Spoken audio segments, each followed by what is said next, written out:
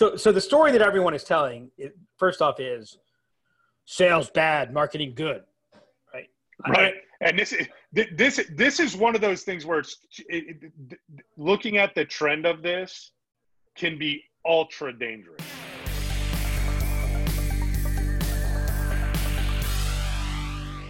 Hello and welcome to this edition of the Black Line Podcast. Mike, it is the end of May. It's low 70s, which is unheard of. And to make matters worse, there's no baseball. I know. The withdrawal is actually real. So what's your take? No fan baseball, all games played in Florida and Arizona. What's your take on that? Get back to playing baseball as long as it's on TV. Let's go. D8, we're going to find out your real baseball credentials right now. DH in both leagues. What's your take?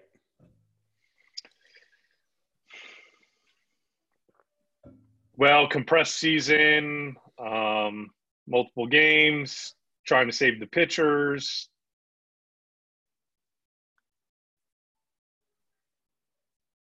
Okay, you said random statements. You still haven't given a take. Well, I mean, they're going to have. I mean, if they're going to have to change up the leagues, then to make it fair, then I'm okay with it. Well, but it's not. I mean, it's not fair then, right? Because if you're a National League team, you're not built for a DH. Well, that's true. Yeah, that absolutely is true. Yep. So, and you haven't recruited. So you're shortening the season. Yep. You're changing the mix of games, and you're changing the rules. Is that baseball? No. Well, it's still baseball, but it's but you're right. I had actually that's actually a fantastic observation. I have not thought about that. Like you did not build your team around having a DH. Now, the given that we're both fans of the Nationals, the interesting thing is the Nationals are probably the Dodgers are up there too, but are probably the best team situated to be in an environment where DH is needed. Right. If you think about the age of the roster and various things like that. But I don't and the depth, right. I don't understand how a DH saves pitchers. I guess maybe it saves the bullpen in some fashion because you're starting pitchers. But see, it's funny because I grew up an American League fan. And so I grew up with the DH. And then I became, when the Nationals started playing and I got to see that, I started seeing them all the time. The DH just takes so much of the game of baseball away. It's just a different – it's actually a more boring game. Yeah, no, I agree. But here I think from saving the pitchers, and we'll this is the whole podcast. Maybe we'll just do it about baseball. Saving the pitchers. Look, it could potentially be the mental strain on some of the pitchers that – but then again, you look at somebody like Scherzer, and he loves getting up there and hitting. What mental strain is there to get up and strike out? Well, I mean, look at Scherzer broke his nose last year. There's all those things that could potentially happen. They get hit by a ball, and by the way, what happened the day after he broke his nose? He's a different breed. Though, people always say to me that don't like baseball, I don't like baseball. It's too slow. Things don't happen fast enough. It's a whole bunch of people standing around. And I said, the funny thing is, for me, it's a really, really fast game because you're thinking about 100 different things. Yeah, there's 1,000 different scenarios. Like the third base coach, he's thinking about if it gets hit into left field, how fast can that guy throw? How accurate is he? But hold on. But that's not true in the American League game. Right? It's not true in the American League game because if you operate on the basis that your weakest hitter bats last, in the National League he bats 8th, in the American League he bats 9th. But what people miss also is not just who do you have in the 8-hole, it's who's batting next. So if you're the 9 hitter, if you take an 8 hitter in the American League, the person who hits 8, and you put them on an American League team and they bat 9th, their average goes up 20 to 30 points. Because you got the leadoff hitter behind him. Yeah. So if there's 2 outs and you're the 8 hitter and there's a runner on second base, you're not seeing anything. If you're in the American League and there's 2 outs, runner on second base, and you're the 9 hitter, you're getting fastballs. Right? So it is a different game. You have to, you think about it. You're watching that game. You know how we get frustrated. We get through the 4 and the 5 and we're like, oh my God, somebody's got to do something. Because you realize that all of a sudden you get to pitch complete. It is everyone says it's the double shift. They try to make fun of it with that. It is a completely different game when you have that situation. Plus, like in the American League, your pitcher, he comes out hot. He's doing great. It's a 1-0 game. Well, guess what? That starting pitcher's going the whole way. There's nothing to think about. In the National League, your pitcher's shoving. You're okay. Well, think about it. How much conversation in the World Series when the pitcher bats, or in the National League Playoff Series, why do pitchers come out so much earlier in the in the National League during the playoffs than in the American League? Well, if you've got a runner on second base in the 5th inning, that might be your chance. We got to get somebody up who can hit the ball. Right? Yep. It is a totally different game. A DH says, okay, let's send out our best hitters. Let's send out our best pitcher. And then let's just let them play. Well, I think you just explained why it may save the pitcher. So there's no, but let me tell you what. If that has a mental toll on the pitcher, then guess what? They shouldn't, go get a drop driving a truck. Yeah. So, anyways, that like last year or 2 years ago when people said that you can't visit the pitcher on the mound. Well, how are they going to adjust? It used to the second baseman would come out to calm down the pitcher. Right. You know what? If that guy on the mound getting paid X million dollars a year can't get himself back in control, and he needs the second baseman to come out and whisper sweet nothings in his ear to calm him down, then you know what? The second baseman shouldn't be allowed to come in and talk to him. Right. So,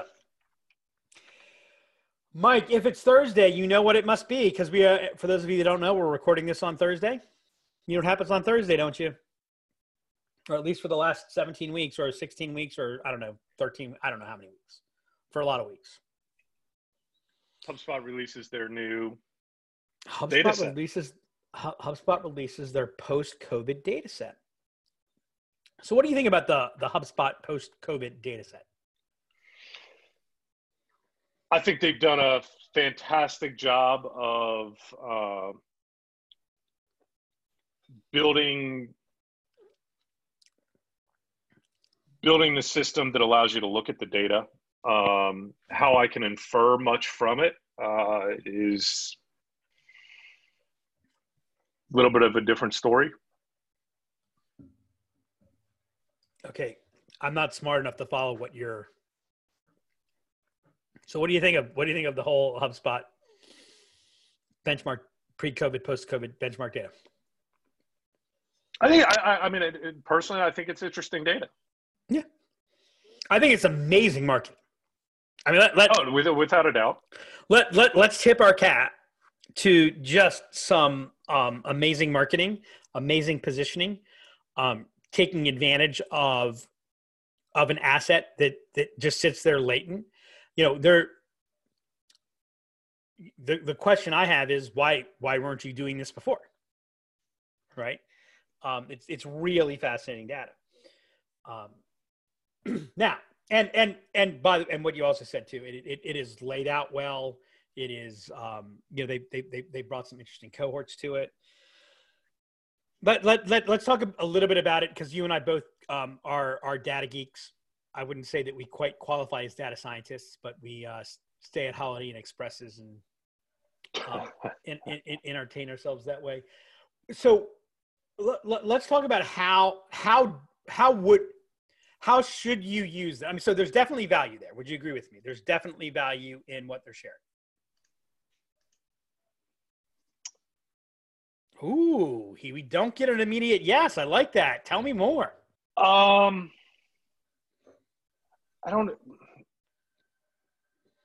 just don't know how action, like it's, when I look at it, what do I do with it? Okay, it's cool. Like I'm seeing deals go up some weeks, some deals go down, deals go down some weeks, but like, I just like, how is that different? I mean, how is that different than any other benchmark right, data? So, right. Well, again, to me, benchmark data is not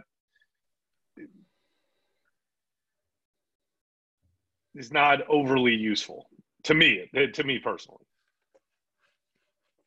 Really? I don't mean really like how can you say that that's not smart? It's interesting. I wouldn't have expected you to say that.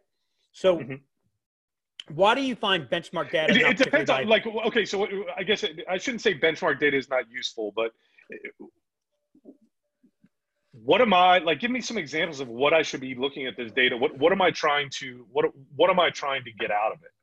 Do I have benchmark data around like how do I compare my email program versus another B2B SaaS company? Am I like, how do I compare against the industry average so that I can make informed decisions on what I'm doing as far as, how is Google recognizing me? How are they not recognizing me? Et cetera. So maybe I can use some of the data for that, but what is the end goal? Give me some examples of how you use this benchmark data. Well, let's talk about benchmark data first. Let's, because I didn't know that was going to come up, and I think it's worthwhile to talk about.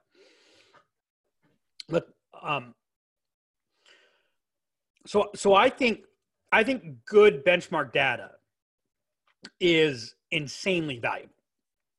Like good benchmark data, I think, is some of the most valuable data that's out there. Now, I want to make sure that everyone understands that but there's also but getting really clean and good data is unbelievably hard, I know. Which so many people don't understand, and that's why you can't trust a significant amount of benchmark data that's out there. So what I want to do, well, or I shouldn't say you can't. I love it. You're not letting me say a sentence. I love it. It's hard to it's hard to make real decisions off of a lot of benchmark data that's out there. So you brought up a whole bunch. You brought up a rich set of points.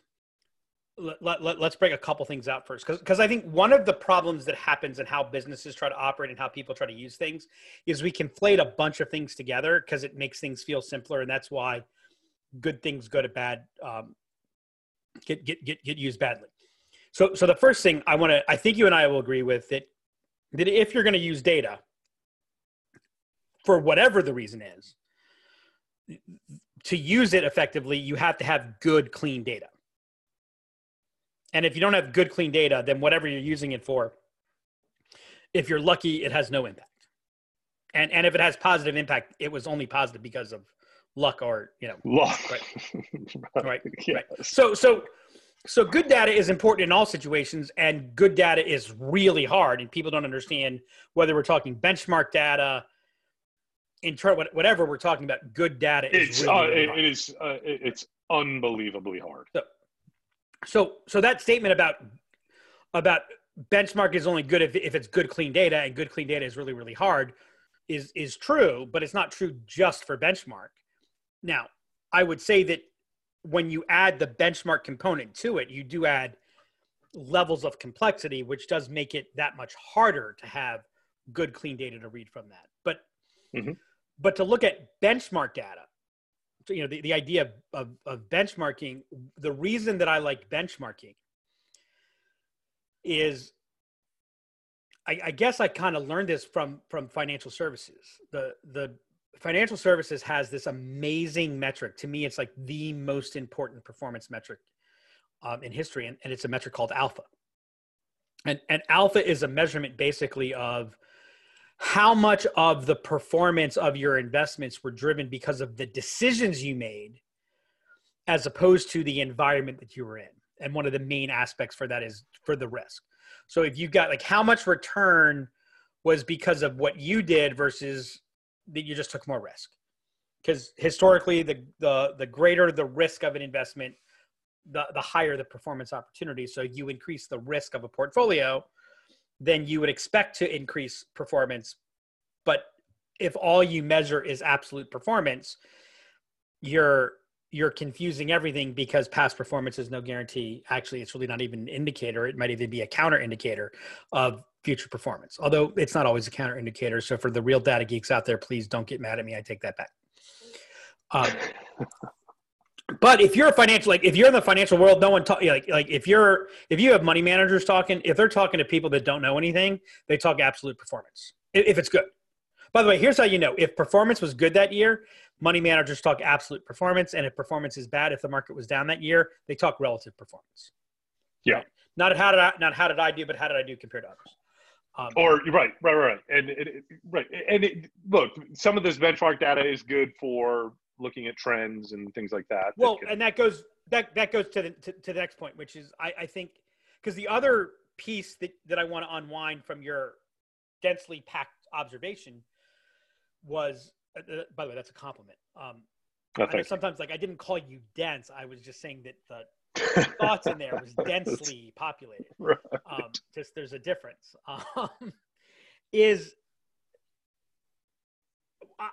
Well, this is absolutely a mistake made with benchmark data. And I think it's a very common mistake made with data is I think data by and large, and certainly benchmark data is horrible at helping you make decisions or making decisions. Like it's not a decision vehicle. It should be a stimulus vehicle. Data is at its most value in the investigative stage, not in the conclusion stage. Yeah, right. 100%. Right. And not to get too geeky, but if you follow any type of scientific or data science method, like the difference between data scientists and sales and marketers with data is a data scientist creates looks at the data, creates a hypothesis, and then sets out to prove that the hypothesis is wrong. Most businesses, most sellers and marketers that use data, look at the data, create a hypothesis, and then set out to prove that the hypothesis is right. Correct. And the fact that some people don't understand what the difference is, or if you're saying, well, what do you mean? What's wrong with proving that the hypothesis is right? That's why data can be so dangerous. This is not the podcast. We're going to break into that difference. Yeah, absolutely. Well, I mean, here to kind of highlight your point is if I'm trying to prove the hypothesis is right, I can manipulate the data in ways that that I probably shouldn't to make the data look right and to make my hypothesis look right. Well, you absolutely have that, but then you also, when you set out to prove that the hypothesis is right,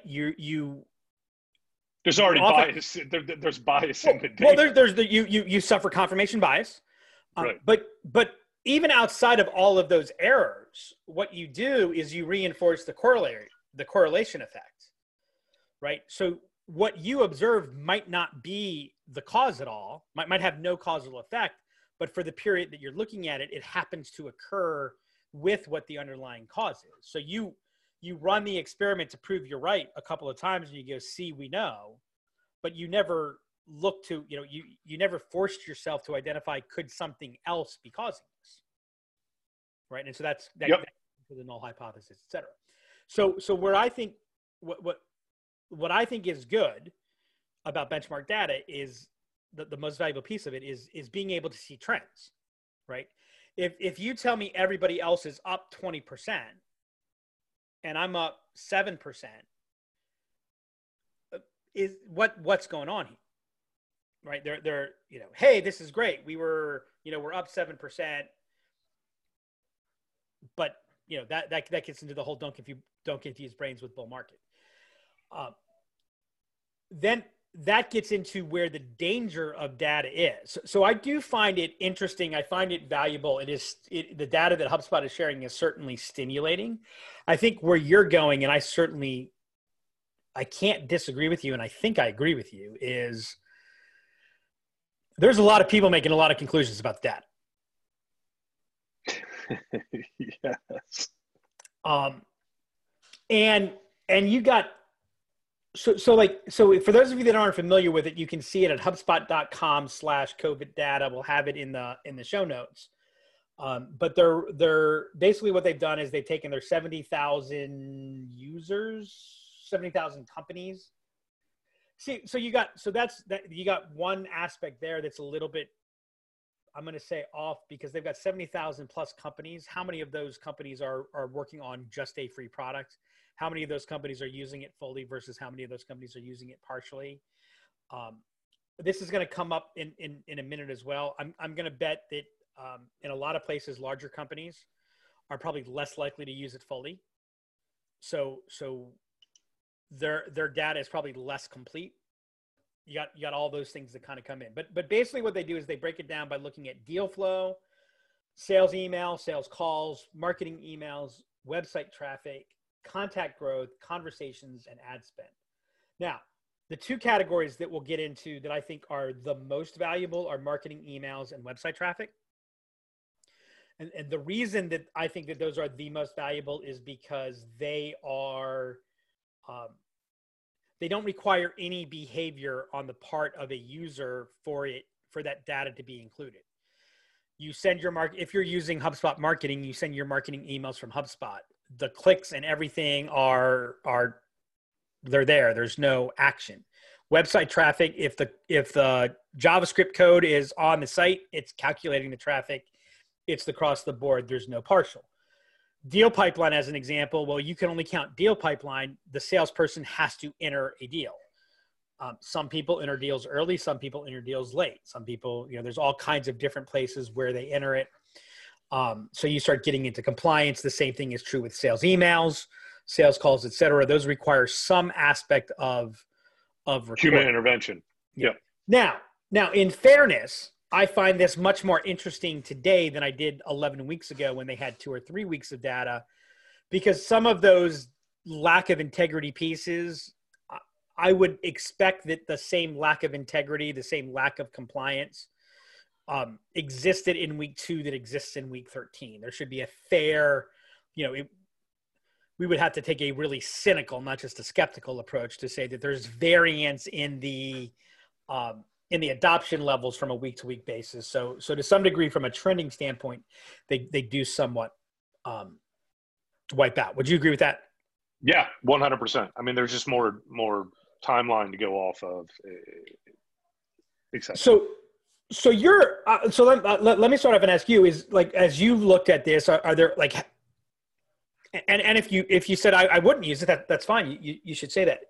How would you use that? How would you recommend, what uses do you see for this data? Do you see uses for? I think you already said it.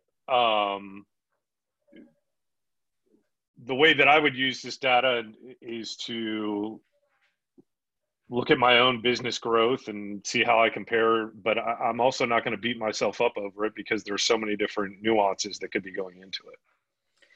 If my website traffic is up 7%, but the industry, computer software industry is up 70%. Okay, well, are we doing something wrong here? Did we miss the boat on something here? Are there specific industries within the computer software or specific verticals within the computer software industry that are inflating these numbers? That's probably the way that I would look at it is, overall trends. And are we seeing trends that we're just like way off? And if so, maybe I go in and look at that data and say, okay, well, are we doing something? Can we be doing something better? Can we be doing something worse? I don't know. All right, so we've gone full video. If those of you are listening to us on iTunes, Spotify, whatever the case may be, if you want to check out on the Blackline podcast page, you can see the video. We're actually sharing some screen right now. So this is the deal flow pipeline, and I find it interesting. So if you take a look at the total, I found a couple of things that I think were fascinating. This is so first off, we should tell you how is this data calculated? What is this data telling us? So I actually tweeted at HubSpot to get some clarification, and this is how I understand it. So basically, if you look from the beginning of January here to March 16th, that is the pre-COVID period. And so what they did is they looked at this period, and as I understand it from their explanation, they took the weekly average of this period. So basically the weekly average from January 1st to March 16th. And then in each week, starting from March 16th forward, is that week's performance compared to the average week pre this period of time. So that, by the way, explains why you see a little bit of down, a little bit of down. You know, this in essence has to come out to zero because everything up to here is the average. So one piece that this brings into bear is what's the seasonality impact? Seasonality, right. Seasonality is that's gotten completely left out of it. I would be really interested to know what is the week versus week of the previous year, realizing and being able to look at, looking at it from a pre-COVID, post-COVID, because, in a lot of sales organizations have powerful fourth quarters, right? And I think fourth quarter is probably the quarter that closes the most business of any quarter. Someone might have some data that shows that I'm wrong, but without a doubt, 100%. Right. So what also follows from that is that January, February, they're not great closing months. They're really good opening months, right? So there is some. You've got sales kickoffs. There's so many things that go into you've got planning for the year. You have all those things, plus you had a big fourth quarter, so you're going to follow that without right? You closed everything. Right. Yeah. Well, not only that, but you got to, you closed everything, and now we got to maybe shift a little bit of focus, making sure all those new customers are happy operationals, logistics, hold on. Don't forget the buyer side. The buyers the buyers closed everything too. So the buyers closed everything. Also, in the first part of the year, at least from my experience, it would be interesting to look at some other industries of employee counts. Like typically what I have seen in my past is that January, February is when you see a tremendous amount of turnover. People leaving, going to an extra. There's a ton of recruiting and switching going on at the beginning, first quarter of the year. So that's going to affect all these sales emails, sales calls, deal pipeline. The other thing too is, so you tend to have you've cleaned your pipeline as much as you can in December. So you start opening things back up in January and February. So, and March becomes the closing quarter. And so one question too, and Lord knows in the world of SaaS, which is very heavily represented here, the last 2 weeks of every quarter are, heck, I think some companies probably close 50% of their business in the last 2 weeks of every quarter.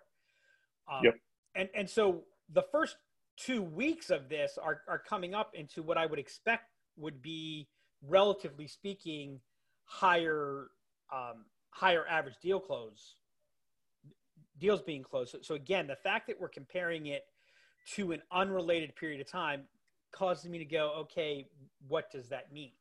Now, from here out, we now basically have a relative number, right? So if, so here, coming the first week out, they were what, deal rate was down 19%. Down 15%. So, it was bad. I mean, it was bad. You think? 1, 2, 3, 4, 5, 6, 7. It's 15%. Yeah, we're down 15%. Then we have a down 12%. Like the thing that, and people started saying, hey, here's signs of recovery coming from here to here. Except that that's not really a sign of recovery because it's just it's a decrease in the rate of decrease. Yep. We didn't have, not a single one of these weeks came close to being up. like if this had been up 2%, that would have been a sign of a recovery, because it would show that there was at least a little bit of we were catching up. We were down 7%. The only thing you can really say about that is we were down less than we had been down before, but we have still fallen further behind. Right? So from a percentage basis, not as bad, but you're still further behind. So yes, that's pretty bad. That's deal creation. Now here's what I find that's interesting. Let's break it out by company size, right? And what we're seeing here is in this recovery period, the mid market, so the 26 to 200, the mid level. So one thing that I would really like to know from HubSpot is how many companies are represented in each segment. Yes. Because the problem that we have here is that your 0 to 25s, how many deals is that? And what's the dollar value? I don't expect that they're going to share the dollar value, but it would be safe to say that the average deal size for 0 to 25 is going to be less than deal size for over 201. So when I look at this, I go, this is interesting data. And so if you look at the larger company, actually look at the largest segment didn't have, was always better than every other segment. So some of what we're seeing here is being pulled down. We're treating a deal as large, a deal. Right. Yep. Right. Yep. So that's where that gets a little bit. That's interesting. Yep. Right. But here, like this is fast. I do find this fascinating. Closed deals dropped 27%. So we're 27% below pre-March 17th, and we're coming into May 18th. That's a a small decrease here to a large decrease. What will be interesting is to see what does next week look like. If it had continued to trend negative, moving to less and less, you could feel that way. I think that at best what this says is that we're still in a very volatile stage, and at worst what we say is that, the worst isn't yet to come. But that also goes to your point of, I just made that argument because that's kind of what I believe. So that's the place to be careful about. I would say where it does help is, where's your deal volume been?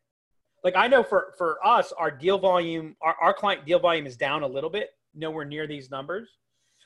And our close numbers are down a little bit. They are down a little bit more than deal volume is. One of the reasons why we're impacted far, far less is that we have a much higher quality metric. So there's less random stuff in pipelines or out of pipelines. So those are some, that's an aspect of being able to look at your core. But that is that's how I would look at this. Would you agree with that, Michael? Yeah. Again, just to me, it's interesting to look at the potential trends that are going on. But so now let's look at sales emails, and I'm going to go sales emails and marketing emails. That's the other thing they could add is another variable to the deals pipeline, which would be sales velocity. Like what is the from point of close or from open to close? What does that look like? That would be an interesting metric as well. That data would be really, really bad. I agree with you. It'd be interesting. Yeah, well, I agree that it would be that it would also be bad. So the theory here is that sales emails are up 49%. Now I know I'm looking at just the last week here, but if take a look at this, each week before this week is up meaningfully more than 49%. The first couple of weeks coming out here, not as much as 49%. I think it's safe to say that what this is telling us is roughly there are 50% more sales emails going out post-COVID than pre-COVID. Yeah. Does that pass your eye test?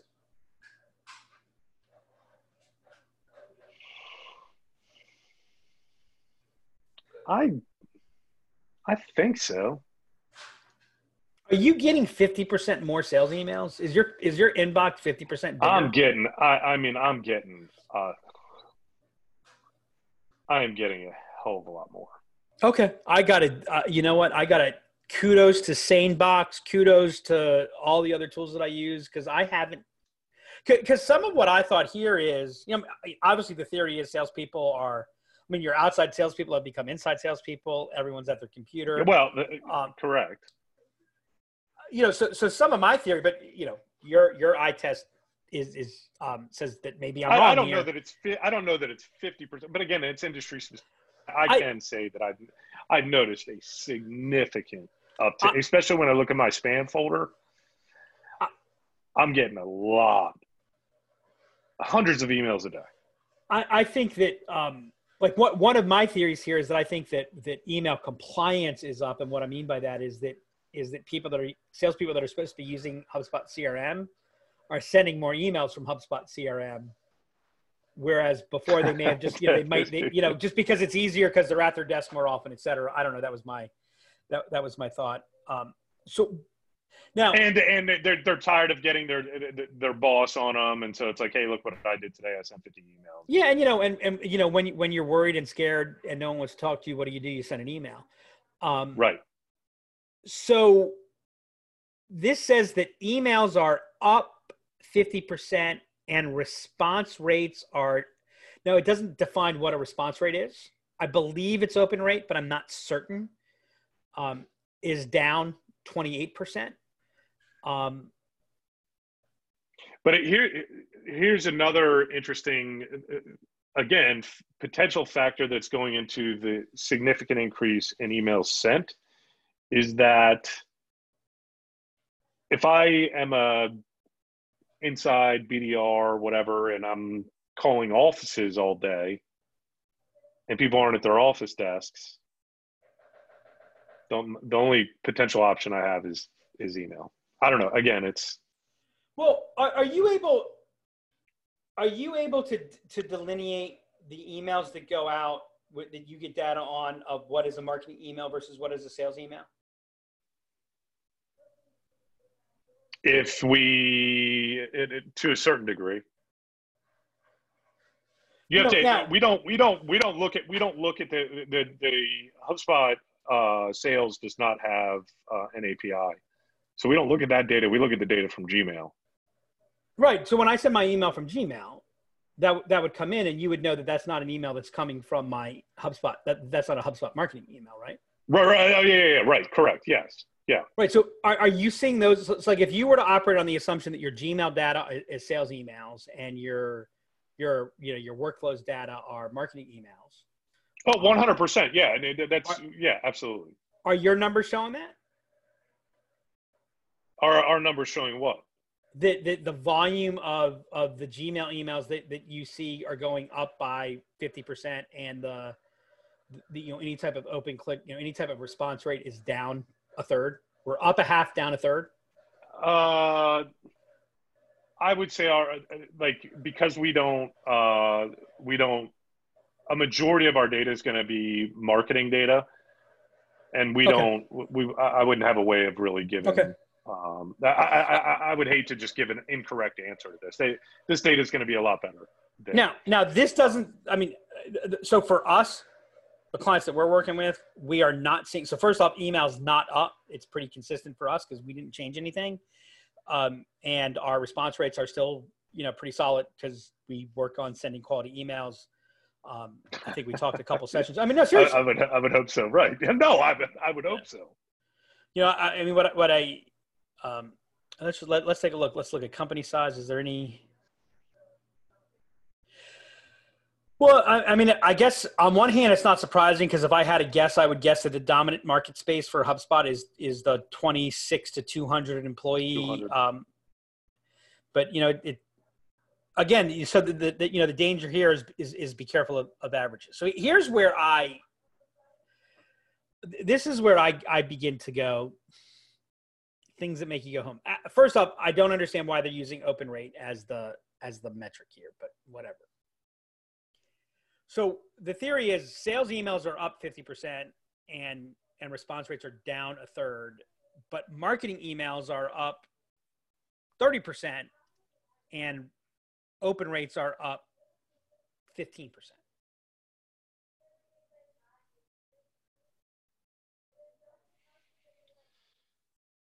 It's a wonderful story. One, there's probably there's just one. There's a lot more.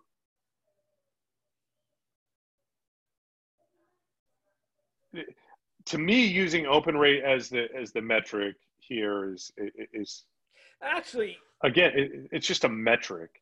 Actually, no. I do like from what I do believe that, I mean, the amount of marketing emails going out is significantly higher. Yeah, to the point, like everybody that stopped doing an email newsletter started doing one daily. Yeah. I mean, so here's the thing that's interesting. I've opted out of more emails in the last 2 weeks than I did the last 2 years. Yep. By the way, those all count as opens. So yeah. I would be curious for you to look at in the last 13 weeks, the rate of increase over the previous 13 weeks, how much have open rates increased relative to click rates? And here's why I say this. So the story that everyone is telling, first off, is sales bad, marketing good, right? Right. And this is one of those things where looking at the trend of this can be ultra dangerous. This specifically can be ultra dangerous, because if I'm an executive, I'm going to look at this not having any idea about marketing email and go, well, look at that. Like, everybody's sending more email and they're getting way better engagement, way better responses. Let's just send a ton more email. And you know what? Actually, some of the customers that I've been talking to more recently, some of our larger customers, are now they've dug themselves into some pretty deep holes with inboxing and deliverability. Cool. And we can actually look at their Google Postmasters and see that their domain reputation has fallen significantly. And it's all because their executives are looking at data like this and being like, let's just send up more marketing emails. It's free. It doesn't cost us anything. There's no consequences if we do it. Well, and the story that's out there, and I've even heard there's 3 people that I know that have even written this or said this on a video. Well, the problem is that nobody wants to get a sales email, and marketing is looking for ways to create value. Well, you know what? That's fucking bullshit. That is total bullshit. There are lots of salespeople who send out shitty emails, and there are lots of marketers who send out shitty emails, and there are lots of salespeople who send out quality, value creative emails, and there are lots of marketers who do that. Here's what I think the danger of this is, and this is why I hate using open rate, right? Because this, I worry, big time now, bigly, as they say. I guess that's the right term these days, bigly. So the theory again is, well, people are all at their desks. So, they're spending less time at the water cooler. So they're spending more time with emails. Well, they are definitely at their desk more. There's no question about that. By the way, that's a fascinating thing. Like, your response times on emails. I'd like to see a report on that, because I bet you that those have like that. We've gone from 8 hours to 2 minutes for average response time on emails. The old time you send an email at 3:00 because you're like, yeah, I'll send it at 3:00 because that way I got it out today. But they won't get to it until tomorrow. Now it's like you send it at 3:00 and 3:15 you've got a response. You're like, shit, I still got to do the work today. I would never do that. No. Well, yeah, I'm at my desk more. I am more likely to open your email because it's there and I've got the time to do it. But what this doesn't tell me at all is, what do I do, if anything, after I open it? Because I would make the argument, if you open the email and get no action, Mark, if you open an email in a forest where it gets no action, did you really open an email? Actually, here's a really interesting philosophical argument. Is it better, all things being equal, because I'm going to say sometimes you do send emails where clicks aren't what you want. You're sending it for a different reason. But then you don't know if they read it or not, so you don't really have a signal. Is it better to have an open with no action, or better to have no open? I'm going to take it's better to have no open than open and no action.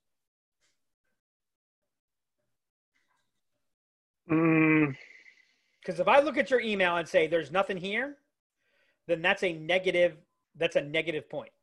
I looked at you and there's nothing. Whereas if I just didn't see it, there's negative or yeah, positive. I mean there is part of that, but there's again, this is why again data is hard. There's also the concept of like inbox impressions of, shit, I saw Doug's email, I haven't responded to him in a while, but I didn't open it, so I was like, you know what, I'm just going to call him.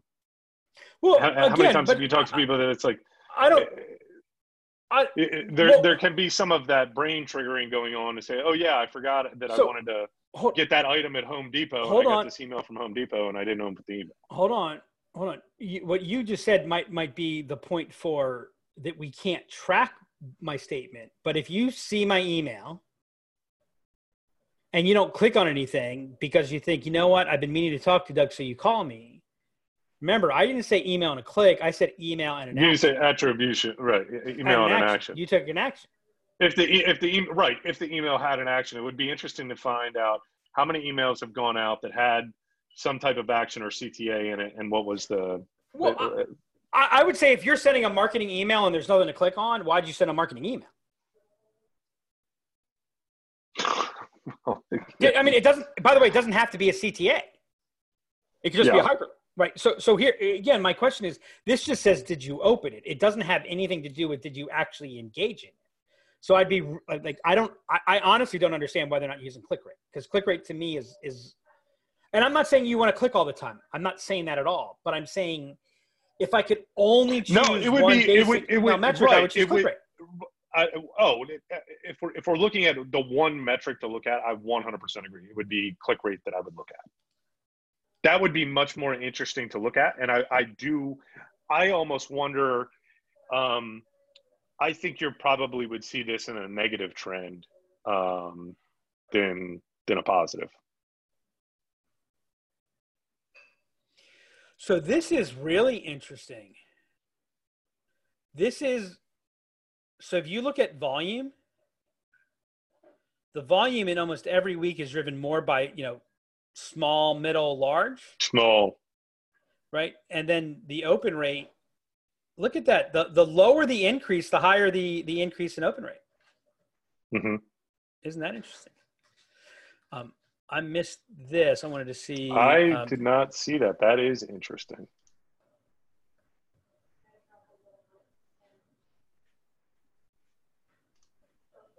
Yeah, see, this is where, like, if you look at this, your close rate numbers are far less for your small than they are for your big.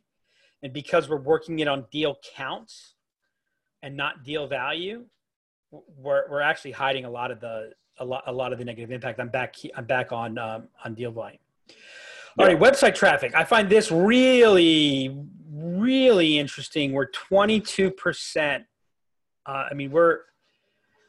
Pretty meaningfully, pretty consistently, 20% plus. This is it. So hold on, let's go back. I mean, so you just brought up a really interesting point that from an email sends perspective, the quantity has gone up quite significantly on sends. However, the open rate has not gone up as much. And so part of me wonders if it's exactly what I talked about. Like the quantity has gone up, but the quality has gone down because these small businesses are just not focusing on quality versus quantity. But so I think you could infer some of that for what you're seeing here, though. Even on the small company side that has the higher volume, you're still seeing increases in. It's not an increase in opens that you could attribute to just you're sending more emails. It is an increase in open rate. So your percentage of emails being open. No. I get that it's right. Your open rate is higher. Right. And for those of you wanting to know, potentially have more of those inbox impressions that are going on where people are just opening your email to delete it. So for those of you that are wondering what we were talking about, because we covered that very quickly, if you look at this as we begin to break it down by company size, you see that the largest company's cohort is typically lower in the percentage of increase. So they are sending more emails, but they're not sending as many more. Actually, it's interesting that's just happenstance. In the first week, they were higher, but every other week post-COVID, they've been the lowest of the increases. But then when we look at open rate performance, the large, so that smaller group has stayed higher. And actually, this actually gets to your point. If you look at these later stages here, the gap between them is getting bigger. Yeah. Right. The gap in engagement, if we're going to use open rate as engagement, and the gap in the difference between sends is also getting much, much bigger. So the small and middle cohort are sending more and more. Almost like 3x more in these latest, few weeks. So right. And so that breaks into how, that goes back to your point initially, that when you look at this data, I always remember when someone talks about averages, if I have 1 foot in boiling hot water and 1 foot in ice cold water, on average, I'm fine, but I'm in a lot of pain. It's really easy to look at this data and to craft a story. Now, the reason that I think this is valuable, I honestly don't know what this tells me, contact growth. I really don't know. I think it's like, why would there be an 86% increase in you know what it was? Here's what it was. Everyone was busy, and then we had to work from home, so I had a lot of time on my hands, so I imported a lot of contacts. Imported all my contacts. I really don't know what this means. Sorry. And I've actually talked to a few B2B organizations that have bought lists. Yeah, wow, look at that. This is all driven in the first couple of weeks. That's what it is. Big companies went out and bought a bunch of lists. And, it would be a super interesting, again, if anybody from HubSpot's listening on the marketing email side, this would actually be a really super interesting metric. Unsubscribes and bounces, hard bounces. Yeah. Because I'm Doug's manager. I've wanted to fire Doug for a long time, but this gives me an opportunity to fire Doug, which I still want to fire Doug. Haven't been able to fire him yet. Well, hold on a second. You serve as a reference sometimes. So if somebody watches this podcast, now they're going to be confused. Right. So I wanted to fire Doug. Not Imagine, just me. Chance, right, just Doug. No, I finally get to, no, not Imagine. I get to fire Doug. I forward any emails coming from Doug to my inbox. And then every time I'm getting marketing newsletters, I'm just going and unsubscribing from them all. I think and the bounce rates would also be a super interesting indicator. So I don't think so. I think the first thing is true. I would really be interested on the unsubscribe. The reason that the bounce rate wouldn't is because of the HubSpot system depresses your bounce rate, because when you bounce, it doesn't send it again. So no, I know, but I'm saying I would like to look at how many people are bouncing week over week for their first time. Oh, that would be like, what's your first? Yeah. You would see actually impact on. That would be very. You would see huge impact on contact growth or contact depression. You know what a really interesting week over week. And you could also look at industry, like how many people are potentially losing their job. Like you would see you would see hugely interesting data. We just created a new email metric. Data to first email action. So I send you an email, you do nothing with it. Sometimes, like the 6th email, you finally take action, right? Some people, like I know you've shown me in your, like there's a percentage of my database that has never acted on an email, right? It's a fascinating thing. But like, what's the email degradation to first contact? Because that's kind of an interest. Like if you think about it, the first time I send you an email, the goal of that email is to generate some form of action. We don't have time to break it in any further. Think about that. Because I agree with what you're saying. Email quality, that first email, that is a powerful number. This is the sales calls data, and I think this comes down. I mean, this is confusing to me. If this data is true, sales emails are up 50%. Sales calls are down 15%. Then maybe we do need to have cameras watching our work from home employees to make sure that they're doing their job. Because this says, in essence, that salespeople are sending emails and they're not talking to anybody.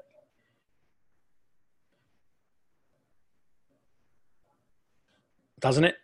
Am I misreading it? Yeah. Well, you can also see by industry, huge depression. The biggest number is in human resources. Human resources even further down than travel. Yeah, what does that mean? Well, again, the problem is 1 in 4 Americans has lost. Well, I shouldn't just say Americans because this is across the world, but there's a lot of people that have been unemployed by this. So this is also going to throw these metrics like. So by the way, I didn't want to get into industry because I didn't want to make this about a right. Where's professional services? Where's hardware in here? It's not in here.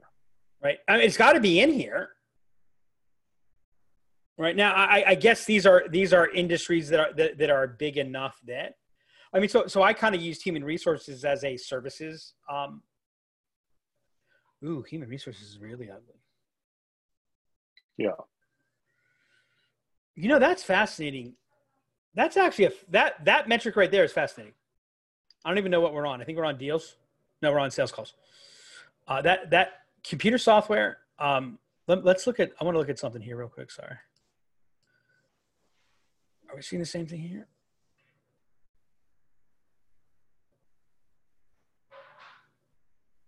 Okay, so travel is the worst for. You know what's fascinating? Computer software business hasn't been hit that hard. No, it hasn't. That's interesting. You know why? Because the negatives have been outweighed by some of the companies that are popping.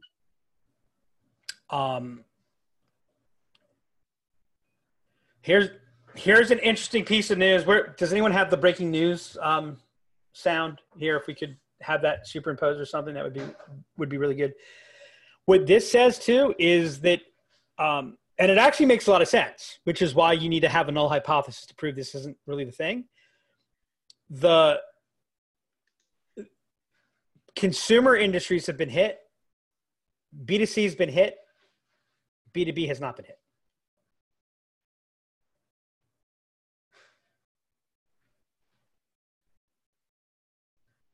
Right, which makes sense. Restaurants down, theaters done. Right, all that boom. This day, nothing.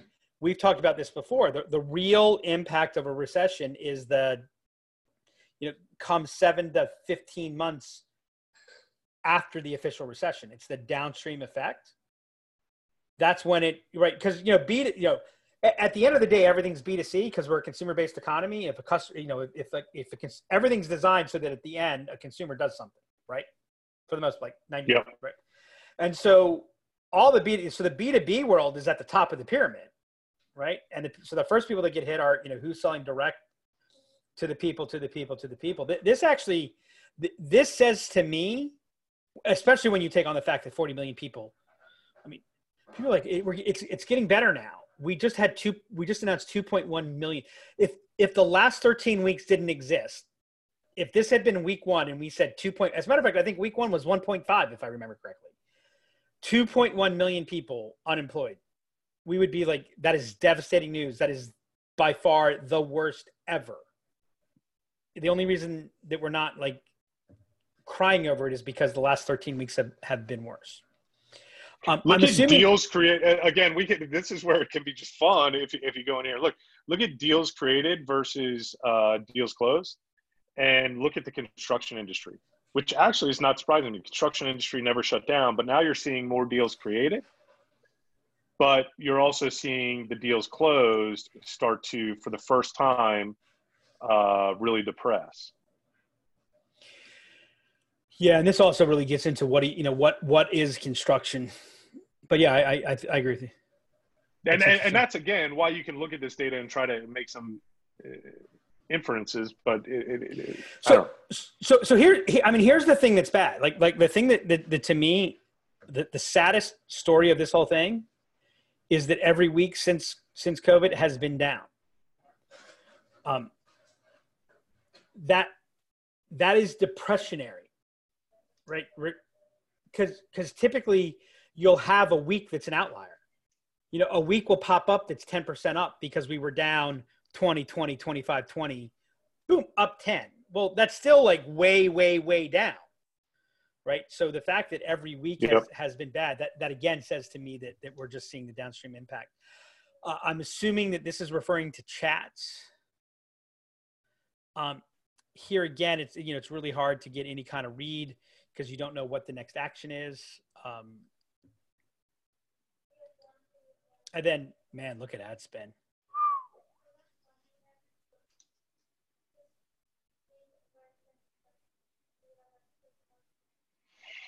Yeah, that's pretty wild. So, a fairly and human resources walk-down. ad spend has gone up, even though in every other category they have. Yep.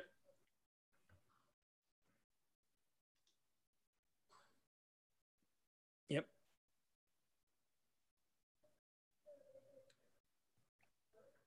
Alrighty, Mike. We've got our producers telling us that we're over time. She's sounding the alarms. She's saying nobody wants to listen to you guys for this long. Yeah, no, this was fun. What are your parting thoughts?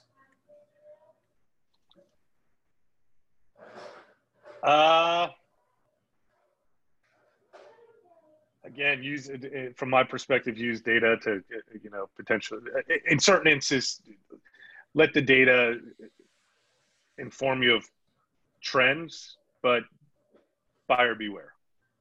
Yeah, and I say, I think it's. I mean, first off, kudos. Thanks, HubSpot for providing. No, this. Absolutely, 100%. This is cool.